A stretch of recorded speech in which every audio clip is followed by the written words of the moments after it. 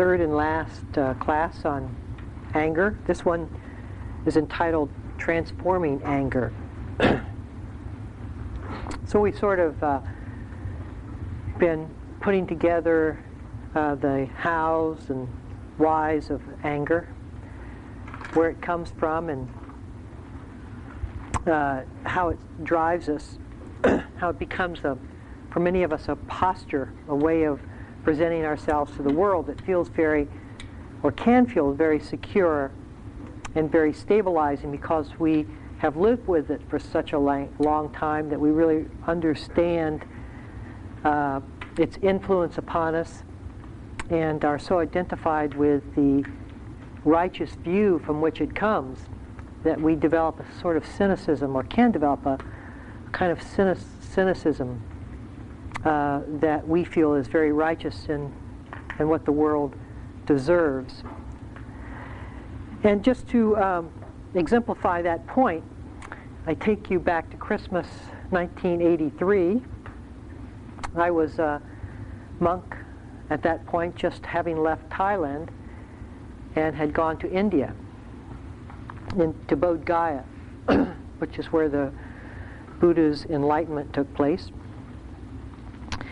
And since it was Christmas time, I just recently entered the country, I thought I would offer the beggars who line the temple gates of the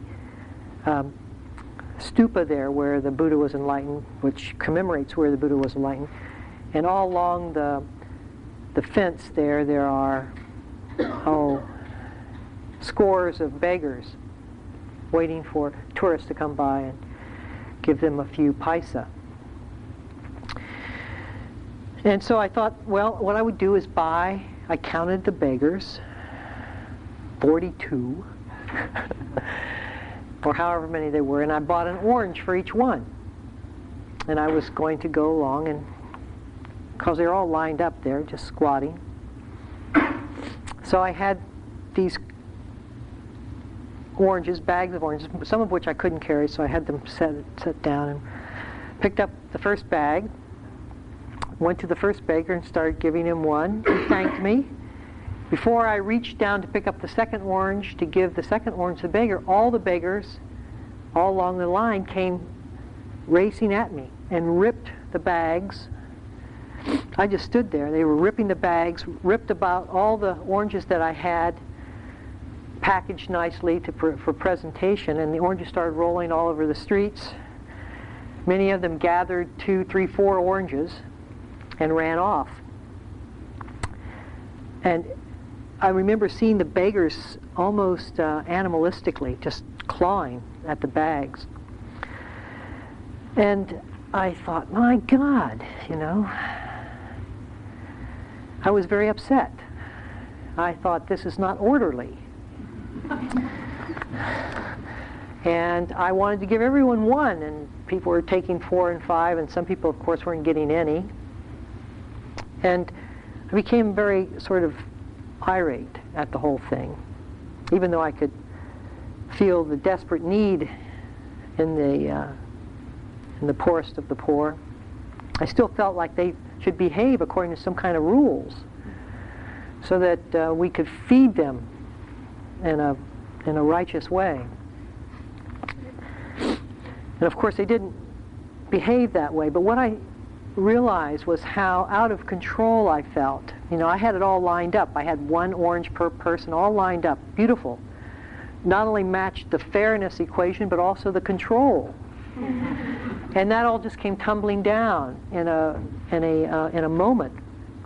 And I felt like I had no basis on anything at that moment. I just felt completely lost and unstable. And then I just started noticing the general chaos, how I perceived India to be kind of chaotic in that sort of way anyway. For those of you who have gone and been there, there's a sort of, someone told me before I left that you'll either be hassled to death in India or you'll love it.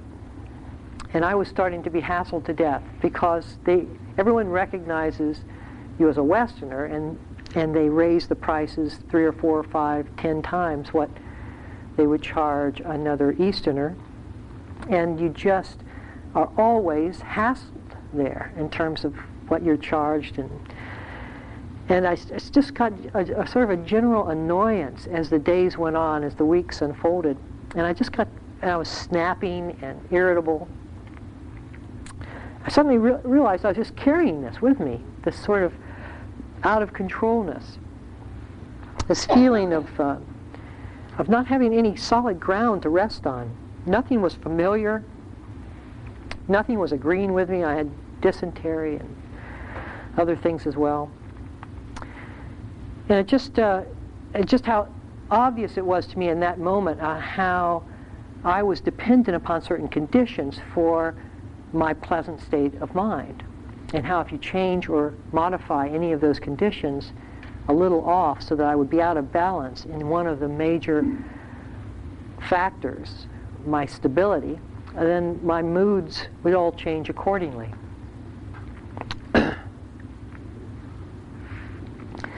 Now, many of us have found that this culture is a kind of a hassle.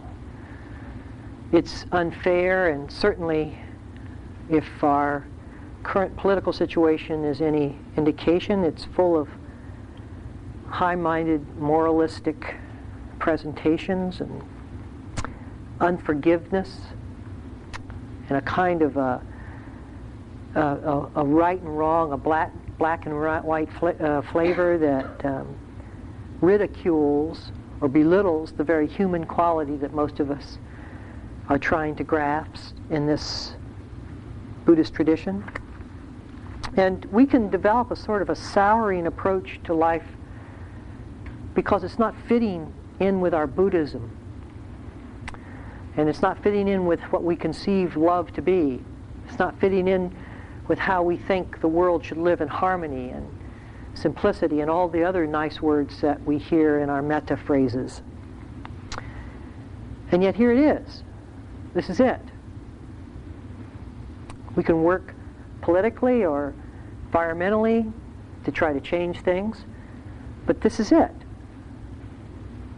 And in no way does it deny effective action, but to lose our sanity within the way this culture is to add insanity to the pot that is already brewing with such. And Buddhism is supposed to move us towards some sense of peace of mind. So our anger is an indication of how we are not settled with things as they are. Very simply, very directly. And how we are at odds, how we are dependent upon the conditions for our sense of harmony. And yet Buddhism talks about harmony from a different dimension, not from the dimension of conditions, not from a house that has been built upon certain fundamental principles of fairness, neatness, control, order, stability, and then we can have peace of mind. But rather, the art of Buddhism is really the art to find that peace of mind regardless of the conditions as they appear. That's a whole different way of being. So Buddhism moves us towards stillness, towards awakening from the conditions which we are dependent upon. That's what we awaken, that's what we understand. And if we understand Buddhism in that way, then we can begin to see that anger is a call to pay attention, that somehow we are leaning too much upon a certain dependent arrangement of those conditions, of certain way that we want the blocks to be. And that inevitably, if we do that, those blocks will rearrange themselves in the course of time.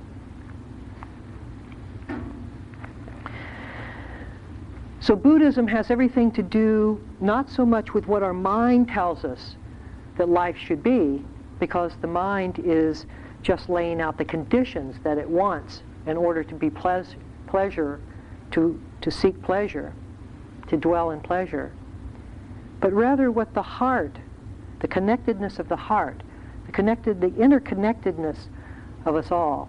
If we move with that, then we can begin to see that evil, if we call it such, is that which backs us away or separates us from one another. And good, if we call it that, is that which brings us closer together towards one another.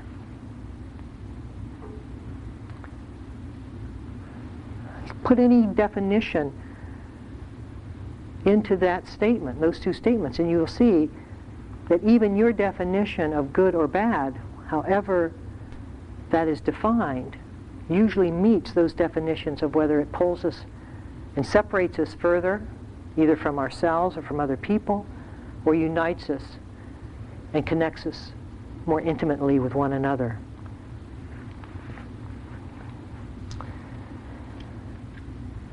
A statement from Thomas Merton. No, excuse me, from Alexander Solzhenitsyn. If only it were so simple. If only there were evil people somewhere insidiously committing evil deeds, and it were necessary only to separate them from the rest of us and destroy them. But the line dividing good and evil cuts through the heart of every human being. And who is willing to destroy a piece of his own heart, his or her own heart? And we begin to see that this thing called anger is within us all. And again and again and again, I must say that it has a perfect right to be in there. And it is how we work with it, how we allow it, how we embrace it or hold it, not whether it is present or not, that will decide whether we operate and are driven by it towards evil, as defined by the separation that anger, when identified, leads to, or whether it's benevolence, or how we hold that anger to actually become more intimate with it itself. So now we are talking about how to transform the anger. You see, it seems very simple sometimes, because the meditation itself comes out of that intimacy, out of that embrace. When we sit quietly and we deal with our emotions, our feelings, our sensations, when we deal with the sounds and sights and smells that come in, when we deal with the memories and the patterns that arise within us, we can either identify with them and get pulled into the storyline and therefore reassert the view and presentation from which they come out of, which is wrong view in Buddhist terms, because it's identifying with the very content itself, or we can embrace whatever it is that's arising and not be moved by it. Just allow it to spin its tape, to tell its story experientially, allowing it to be there without having to force an identifying package of me or mine into that patterned behavior. And so when we allow ourselves to be mindful of something rather than to be identified with it, we embrace whatever it is that's occurring with love.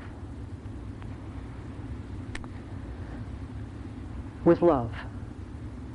And the Buddha, in his wisdom, said in the Dhammapada, which is I often quote this because I think it really sums up a lot of his teaching.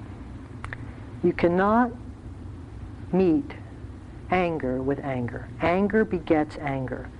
Whatever we do out of anger, because of anger, continues to feed the circle of anger. Not only, and I think people take that externally, he's angry at me, and if I get angry at him, that just makes him more angry at me. It's like Saddam Hussein. We shoot arrows at him, and he hardens his resolve to get back at us, and on it goes. You'd think we'd learn, wouldn't you? But we don't seem to be able to because we're so self-righteous in our view. We're so right. You hear the president up there telling why as we lob missiles into a helpless country where the children are the ones that are destroyed. Not him. He sits in some palace far above it all. That this is somehow righteous behavior. This is it. This is the way we do it. This is as if the people on the street had anything at all to do with this whole thing.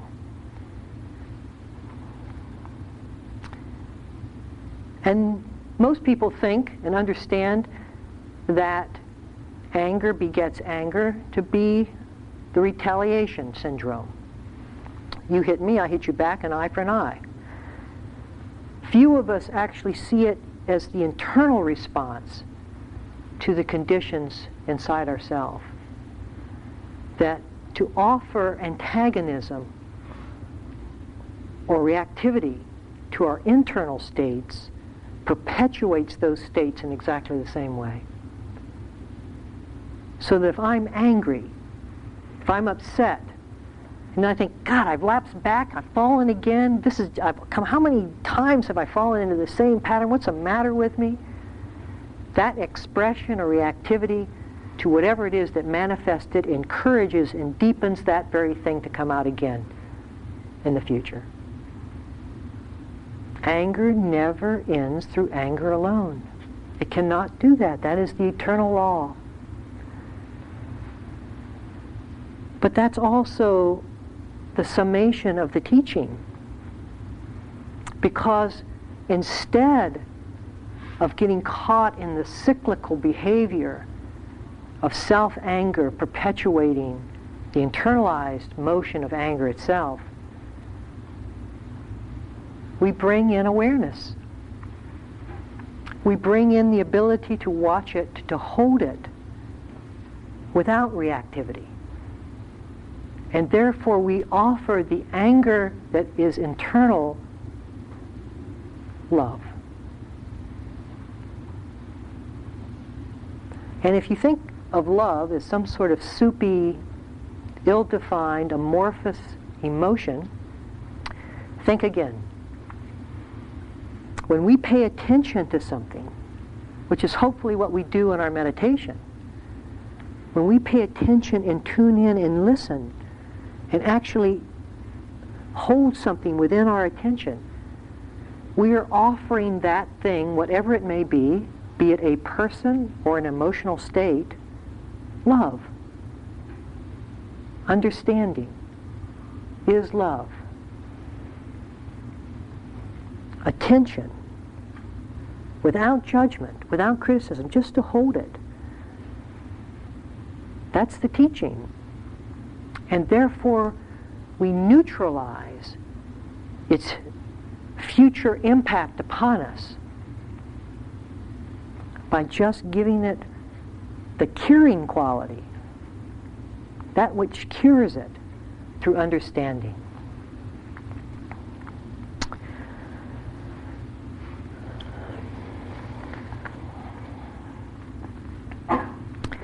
Thomas Merton.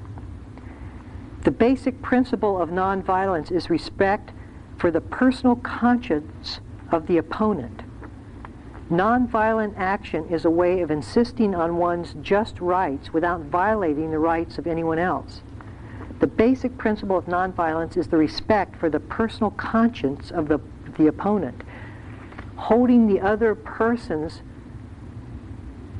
perspective with nobility, with honor. I honor what you're thinking. It's not what I believe, but I honor what you're saying. To do that, we have to stay connected with the other person. We have to be engaged.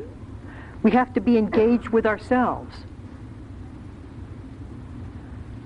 If we are not engaged with ourselves, then we're either identified with the anger and perpetuating it through our identification, or we're aversive to the anger and perpetuating the anger with our own anger towards it. I don't like it. But to stay connected with it means that we continue to attune and listen, to hold it and to honor it, and allow it to inform us. And it's out of dignity, out of respect for whatever the internal process is. Are people following this? So an important component of transforming anger is remaining in connection with oneself and with the other, with the opponent, with the opposition. When we don't, we lose our place in time and space. We only lose touch with ourselves because we're reacting, which means that we are not engaged or connected with our internal response. We lose connection with the outer, with the opponent. Through our reactivity, we don't even see them as anything. All we want to do is kill them, or run over them, or push them out of the way so that our view can be the only view. And we lose contact with the moment we are in, because we are racing through this moment, trying to perpetuate the view into the next, wiping away this moment. No contact whatsoever, no engagement whatsoever.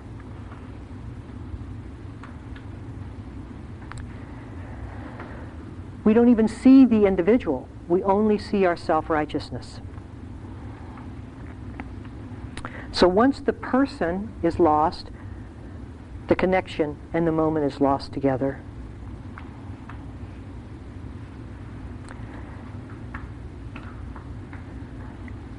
And of course, perhaps most fundamentally, we are no longer acting out of love. So let us look very practically on ways to transform the anger.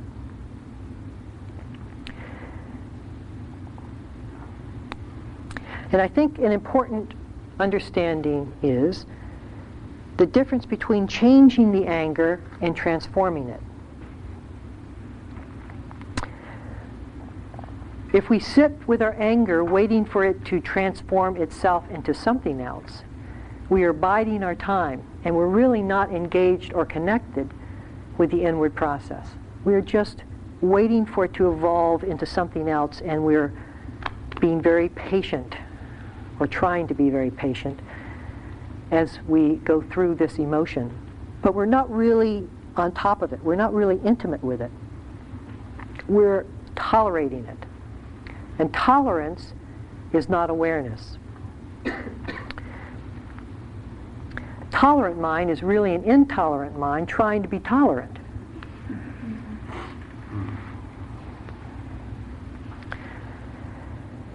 And our religions, they attempt to offer to change you or try to force you to. You're not good enough. You're sinners. You need this or that. Usually instilling guilt and shame, all in the self-righteousness of the Christ figure. I would like to have known him. I bet he was a very human being with a wide range of emotions. When he throws the money changers out of the temple, pushing over the carts, that's a human emotion. When he's on the cross railing at, "Why have you done this to me?" That's a human emotion. We should remember that we're honoring in Christmas all of those behaviors, the range of behaviors that was the Christ consciousness. Not some ideal, moralistic ideal that none of us will ever perfect.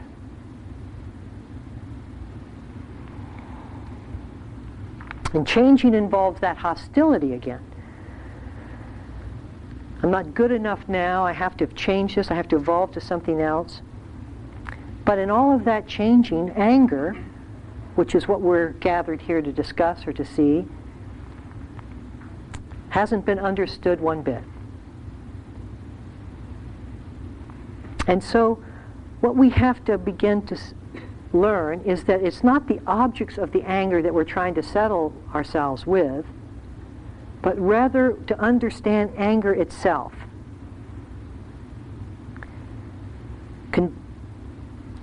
So it's not whether I'm angry at my father or my mother or the neighbor next door for doing this or that, or the dog that did this, or my boss, or anything. But to understand what anger is, how it comes up, the very fabric of anger. We get so lost in looking outside of anger to blame anger on someone. You did this to me, and therefore we can feel stable in our self-righteousness once more. Because we're right, you have done this to me. That we miss the very medium of that exchange. The very emotion that intercedes within that self-righteousness. We look beyond the emotion to verify the self-righteousness. But we're throwing out all the reasons and dealing with the emotion itself. And when we do that, then we just bring it in. We bring it into ourselves in an intimate way. As long as I'm not looking out for myself as a way to correct it, or as a way to disown it, or as a way to not take responsibility of it by blaming it on you, you make me angry. Therefore, my anger is because you have done this to me. But rather to own it. To see it for what it is. To look again.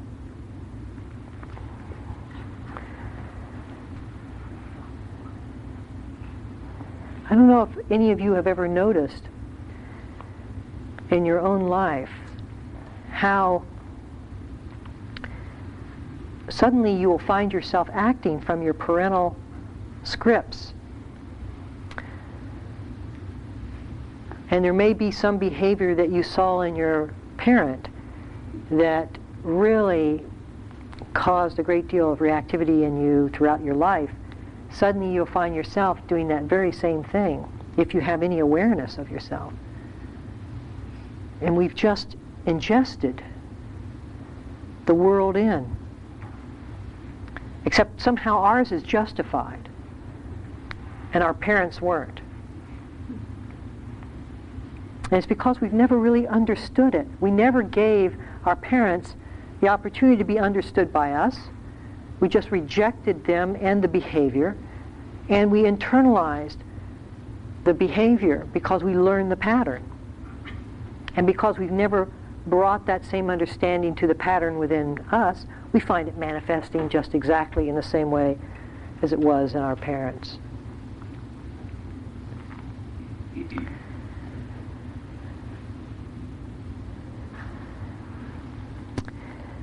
So anger is not pleasant. It will never be pleasant. But the Dharma is not about dwelling in the pleasant. The Dharma is not about self-fulfillment. It is about truth fulfillment. It is about seeing what is true, not where I'm self-satisfied.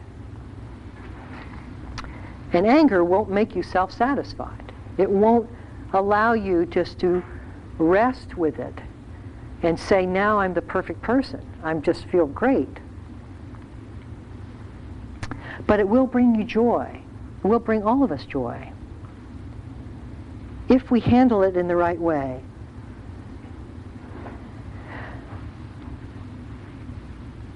So we are transforming the dualism of self-centered, self-righteous thoughts into the non-dualism of direct experience, and letting the thoughts abate and dealing with the emotion itself.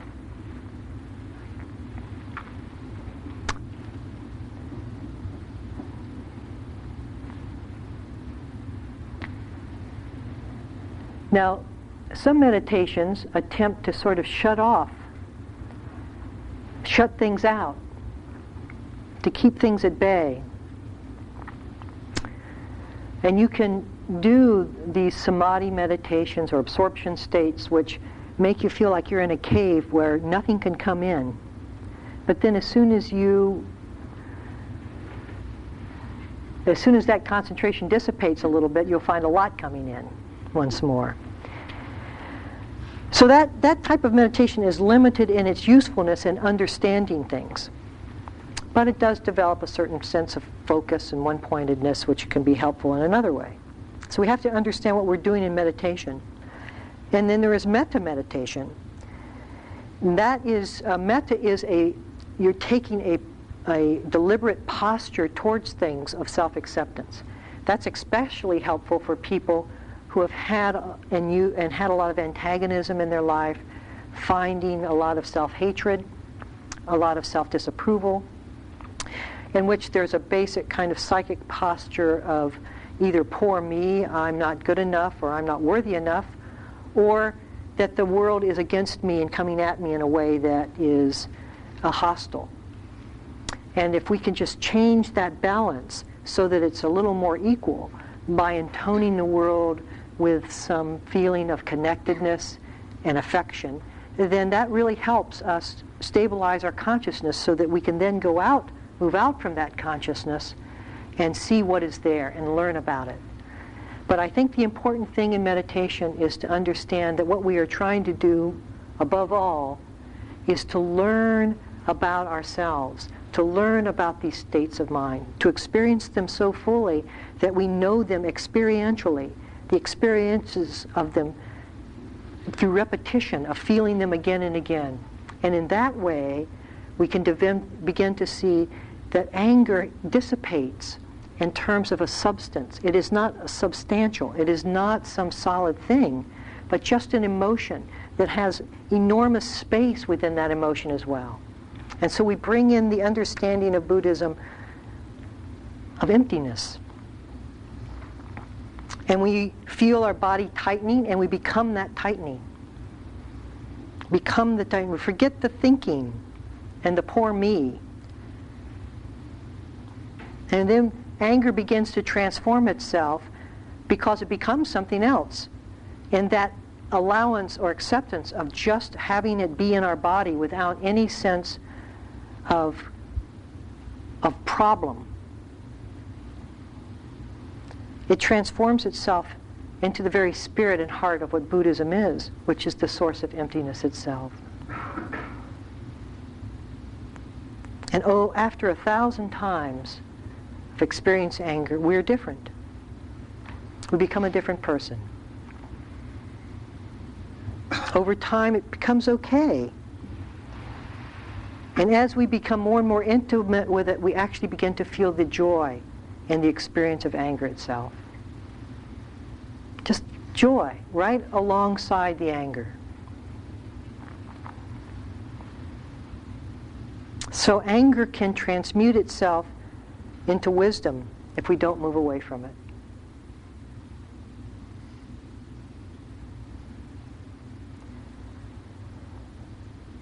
Anger involves the same willingness to speak unpleasant truths as wisdom. The same cutting through. And the energy of anger, when it is within the fabric of my attention, so that it's not out of control, it's not reactive anger, the energy can be used to be very assertive. You find yourself not having enough energy or not feeling powerful enough towards somebody and getting increasingly angry and resentful on how they seem to be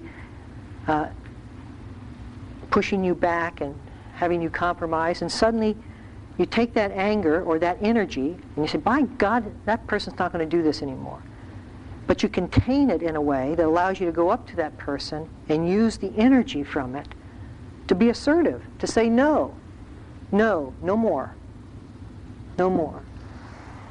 And you're completely in control of it, completely contained within it. It's not driving you. We're not trying to get rid of it. But the energy is there, and the energy has an energy of confidence in it as well. An energy of mastery, of control. Not the victim. And you can make your point very clearly and very straightforwardly from that energy. It's highly focused and straightforward energy. The secret to do this is the willingness to feel it.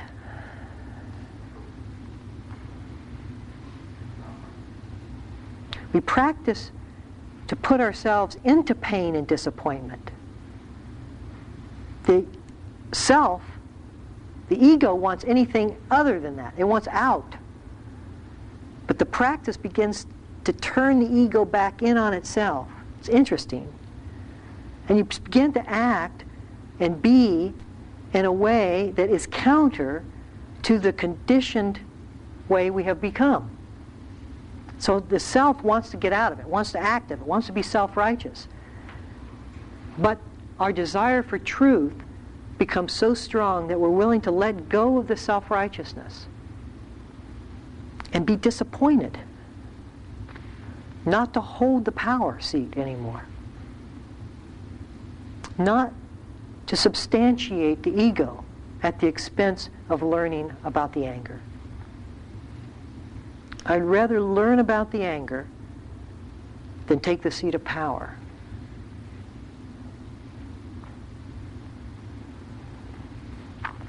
We practice to put ourselves into pain and disappointment.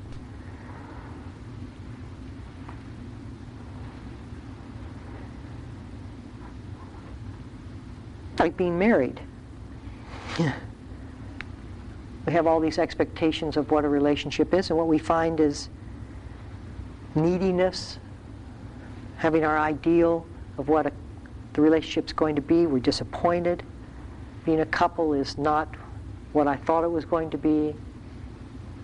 There we are, right in the neediness.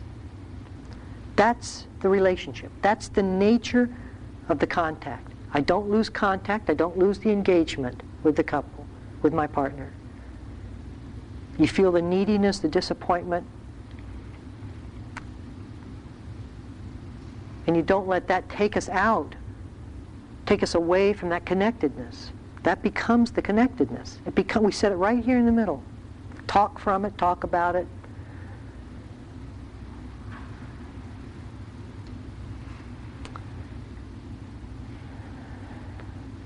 So that's my series of anger. I thank you very much for being with me these weeks.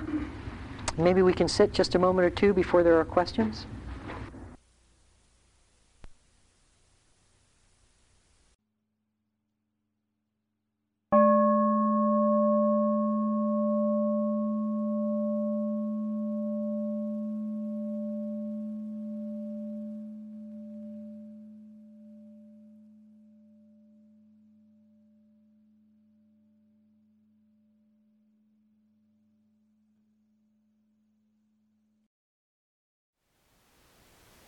Thank you for listening.